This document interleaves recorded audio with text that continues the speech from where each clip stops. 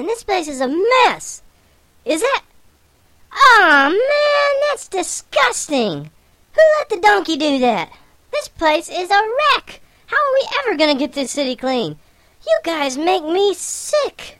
I can't believe that you would even think of trying to cook some lamb chops with that... That's right, the Feast of Tabernacles has come to an end, but as it ends, join us today on Bible Study Podcast to see what the Pharisees have to clean up as the officials come back.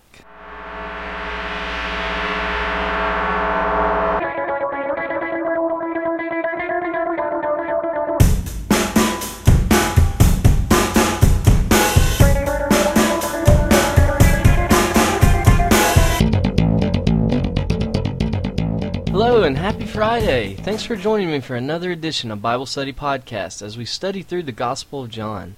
My name is Justin and it's such a pleasure to be with you again this week as we work our way through this Gospel and grow closer in our walk with our Lord and Savior, Jesus Christ. Today we're going to finish up chapter 7 as we'll begin with verse 45 and we'll see the aftermath of the feast that we've been experiencing the last few weeks. But before we do that, I'd just like to give you a little bit of information and have a word of prayer with you. First off, I'd like to let everyone know that you can always reach me at Bible Study Podcast Justin@gmail.com. Feel free to get a hold of me for anything you might need, and I'll try my best to get back to you as soon as possible. I'd also like to thank all of you who have been praying for this ministry, and would ask that you continue to join with me in prayer as we're always consumed in a battle with the enemy, who never wants God's Word to reach out to the people. So please be in prayer that the message of the gospel would be able to reach out to as many as we can. Further, stay tuned at the end of this podcast for a message from our founder if you would like to find ways to help with this ministry. And while we're on the subject of Toby, I'd like to ask all of you to be in prayer for him and his family. They're now in the process of deciding whether or not they should accept a call to plant a church in the Midwest area of America. And as you can imagine, there are a lot of factors that play into that decision. Please be in prayer for him, and please, if you can, just take the time to contact him at cleanslate.ministries@hotmail.com and let him know that you're praying for him, and just encourage him if you can. This is a huge decision for him and his family, and I know he would just appreciate any care you could give him and any prayer you would put up for him. And finally, I'd like to ask you to be in prayer for my wife and me, as I have taken a part-time position as an intern for a new church in the Indian Land, South Carolina area. I'm going to be working there in the areas of evangelism and outreach, so please be in prayer that I'll be diligent in my work, that I'll make good choices, that I will be true to God and true to His Word, and that I will be able to reach out to the culture without watering down what is true and what is good. Please also pray that I'll be able to kind of work out my schedule as I'm still working my regular full-time job, as well as going to school full-time and doing this ministry as well. So please just pray that I'll be able to keep up with everything. And if you live down in the Indian Land area, give me a buzz, drop me an email, and I'd love to see you come out if you don't have a church home of your own. And if you could, please be in prayer for me as I'm about to embark on the task that just about every American probably will do at some point in their life, and that's get on a fitness plan and work on my diet. As those of you who are married can attest to, the first few months are great for your life, but they're terrible for your waistline. And as I've gotten terribly out of shape, and with my schedule as packed as it is, I just don't want to end up with a kind of a stress breakdown or medical issues because my body can't handle what I'm kind of putting it through. So I'm going to be working to get in shape and eating better starting actually yesterday. We've got our gym membership. We've got our little card in hand so we can join the hundreds of us to go and work out. And I tell you, friends, I worked out for the first time in a few months last night, and it was rough, man. I thought I was going to die right there on the spot. So be praying for us. And if you guys and gals have any tips for me in regards to workouts or anything I should try to do, any kind of exercises, any foods I should eat, any foods I should not eat, other than, donuts and cakes and the other things that are sugar and spice and everything nice. If you have any tips that could help me at all or could help others, please go ahead and send them to me at Bible Study Podcast Justin@gmail.com. And I really look forward to hearing your tips. And if I get enough response, I may even start a new segment here with your tips where I could just maybe give you a health tip every week or somewhere like that. So, send me any tips you have, and I'll be glad to spread them out to everybody else. So I really would appreciate that. And with all that in mind, let's turn our hearts and our minds toward heaven and open with a word of prayer. Our Father and our God, we turn to you tonight and pray on behalf of all men and women, and for those who are in authority over us, so that we may lead tranquil and quiet lives in all godliness and dignity. For we know that this is good and acceptable to you. Lord, we desire that we would be as you, Lord, for you desire that all men might be saved and might come to the knowledge of truth. For you are the only God, and Jesus, you are the only mediator between man and God. For you gave yourself as our ransom, and have given this word as our testimony. Help us to go out and spread your word to all the nations, that many would come to you for salvation. It's in the name of Jesus, the Christ, that we can pray. Amen.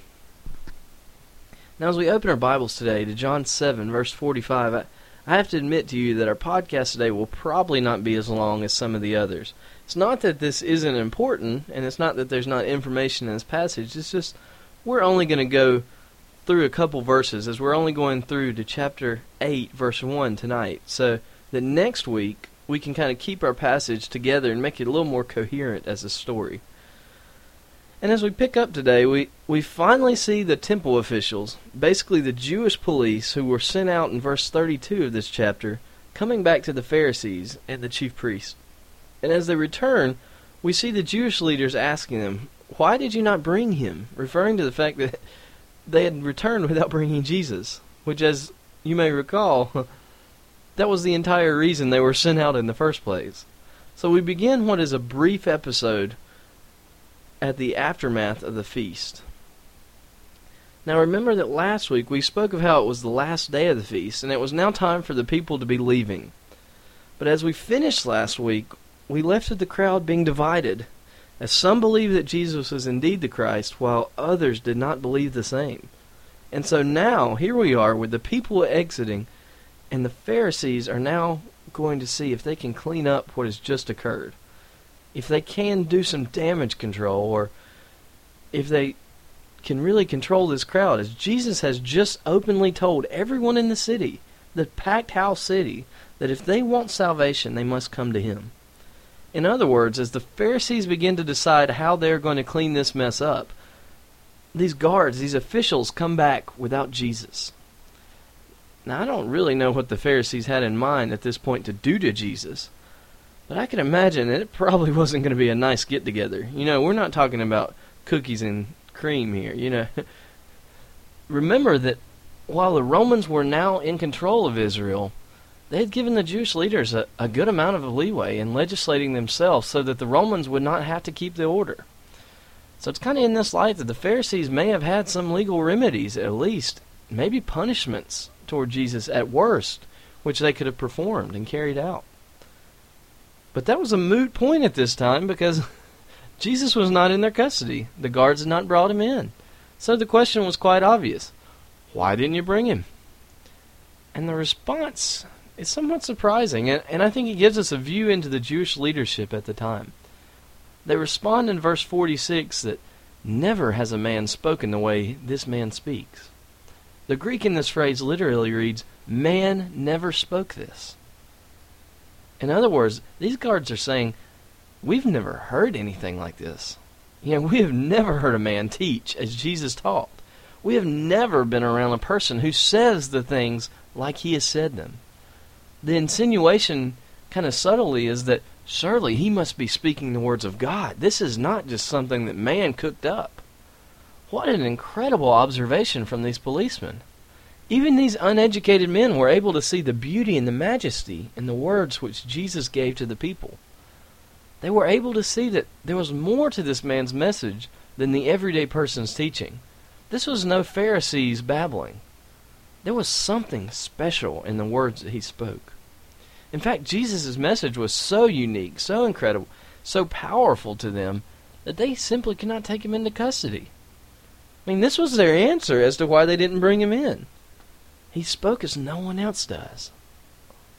Now, while the officials have given a report of Jesus, and as they stand in awe of him, you can only imagine that the Pharisees are not the happiest of critters at this point. Their immediate reaction in verse 47 shows this to be true, asking them, "You have not been led astray, have you?" You can almost feel the heat rising as they continue in verse 48. "No one of the rulers or Pharisees have believed in them, has he?" But this crowd, they reason, which doesn't know the law, they're cursed. That is, they're a cursed set. They're the scum of the earth. God is not blessing them, for they are trash. Although this is only a small phrase, this phrase, "they are cursed," it's a huge statement for the Pharisees to make. They are quite literally cursing the crowd for following Jesus. Isn't it ironic that we've already seen that it is not the crowd which is damned by their decisions, but in fact it's the Pharisees who are damned by theirs? And I also find it telling of how these leaders respond. When the guards come back and tell them that Jesus has taught like no one ever has, their response is not to see what it is that Jesus is teaching. It's not to ask the guards why they came to that conclusion. It's nothing you would expect to see from the learned, respected, religious authorities. No. Instead, their response is to immediately doubt the guards' intelligence and to bash the source of this information. They immediately conclude that these guards must be deceived and the crowd must be cursed. Perhaps I could just mention in passing that this may be something that we can learn from as well. I know there are times when there are people who I may not fully agree with who will make a point that if I would really look at his point, it's a good one. It's one that would honor God. But I reject it without even listening to his argument. Perhaps it would do us all well to respond to the falsity of the argument and reject the false premises of it, rather than just rejecting people without even listening to what they're saying. But we won't dwell on that too much for now. And the reason we won't is that a man we have met before has now come back onto the scene, and that man is Nicodemus in verse 50. As you may remember from chapter 3, this is the man who had come to see Jesus at night, and who learned the truth about what it meant to be born again. And now, perhaps many years later, we see him in his official role as a Jewish leader, one of the council. Maybe he's a true believer in Christ. We're not really told. But we do know that he at least feels that Jesus may be getting dumped on a little bit more than he should be. And so he stands and he asks a question in defense of Christ. His question to the council, which is found in verse 51, is simply, "Our law does not judge a man unless it first hears from him and knows what he is doing, does it?" So basically, Nicodemus calls out the fact that there is a formal flaw in this whole Jesus-bashing meeting, for the leaders have not heard from Jesus himself, and at least in his eyes, the law does not judge unless it hears from the man. Now, I kind of find this to be an interesting step for Nicodemus. I do believe he's attempting to somehow shield Jesus, but the problem with the Pharisees' argument to begin with is an informal flaw. That is, their argument against Jesus is not valid on the basis of their false premises. And those premises are that Jesus is not from Bethlehem, that's false, and that Jesus is not from God. He's not of God, and he's not God. All of which are false. But rather than try to take on the leaders for their true error, Nicodemus seems to kind of capitulate here and just settle with the weaker argument, that the council is judging Jesus without a trial. And while this is true, and technically I guess it is a suitable argument, it is a formal flaw in the Pharisees' argument, the fact is it has no real strength to it. And yet it also exposes that Nicodemus is somehow fond of Jesus. I believe this is exactly what the rest of the group sees as they immediately turn against their fellow Pharisee in verse 52. You kind of see this kind of strange feeling coming out of Nicodemus. He supports Jesus. That he wants to stand up for him in some way, but he's not really willing to stand up for him for the falsity of the argument. He just kind of steps back and maybe takes the legal way out. He appeals to the law rather than appealing to the truth that Jesus is from God. But the Pharisees, I think they picked this out right away, and you can almost hear the sneer in their question in verse 52 as they ask, "You're not from Galilee as well, are you?" But another fact that is very telling in this group is that in their condemnation of Nicodemus, they challenge him by telling him to search the Scriptures and see that no prophet arises out of Galilee. What an arrogant challenge for this group to give, because they have no clue how ignorant, maybe even stupid they are of the situation. First, Jesus is not actually from Galilee originally. He was born in Judea. Bethlehem is in Judea. It's not in Galilee. Of course, the leaders don't know this, but ignorance is not always an excuse. But even if it weren't the case that Jesus was born in Bethlehem, even if we kind of put this aside because the Pharisees just were ignorant of the situation, there have been prophets that have arisen out of Galilee. Prophets like Jonah, Nahum, Hosea, they were from Galilee. And they were not only accepted prophets, they were in the canon. They were most likely being taught to the people by these very Pharisees. This is not ignorance. This is stupidity. They clearly have no grasp of what they're talking about. I mean, the fact is, this group's hatred for our Lord is becoming so clearly evident and is beginning to not only push them into action, push them into trying to seize him, to take him into custody and do something, but it's also causing them to view things through a completely clouded vision. The rejection of Christ has set them on a collision course with everything which they believed they were above. They are now the group of error. They are now the group upon whom God's wrath will fall. They're the group that doesn't know the Scriptures. They're making stupid comments. They're not making wise comments. They're doing things that are counter to the very word they proclaim to be the experts of. I mean, is this not the case with us often in our lives as well? The minute we turn from Christ, the minute we turn our backs to what is true, is the minute we're going to start doing stupid things. We're going to start making decisions that, at best, are questionable, at worst, are harmful. That's where we're at with the Pharisees.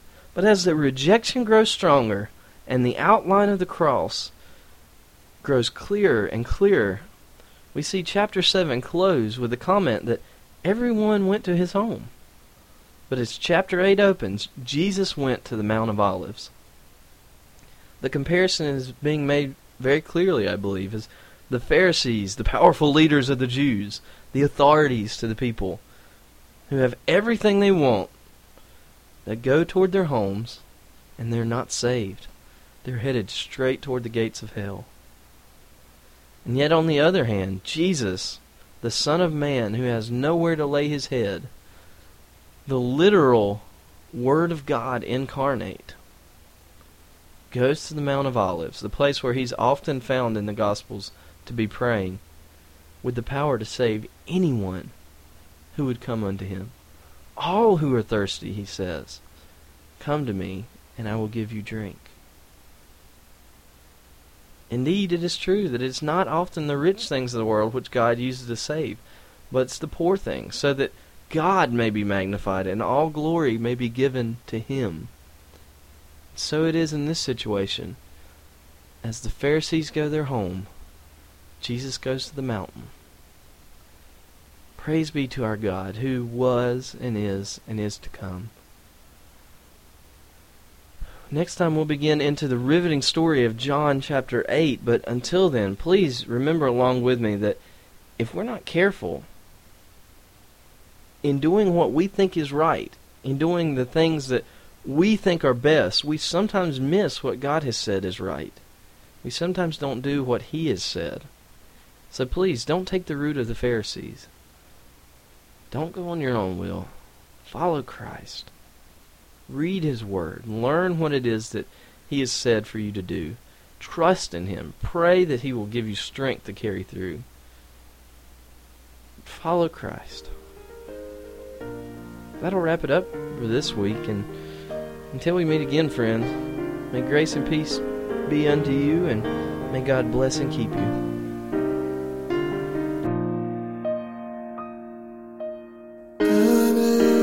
Honor wisdom and power be unto God. Christ King. We stand because of mercy, giving thanks to God. Christ King. Because of love,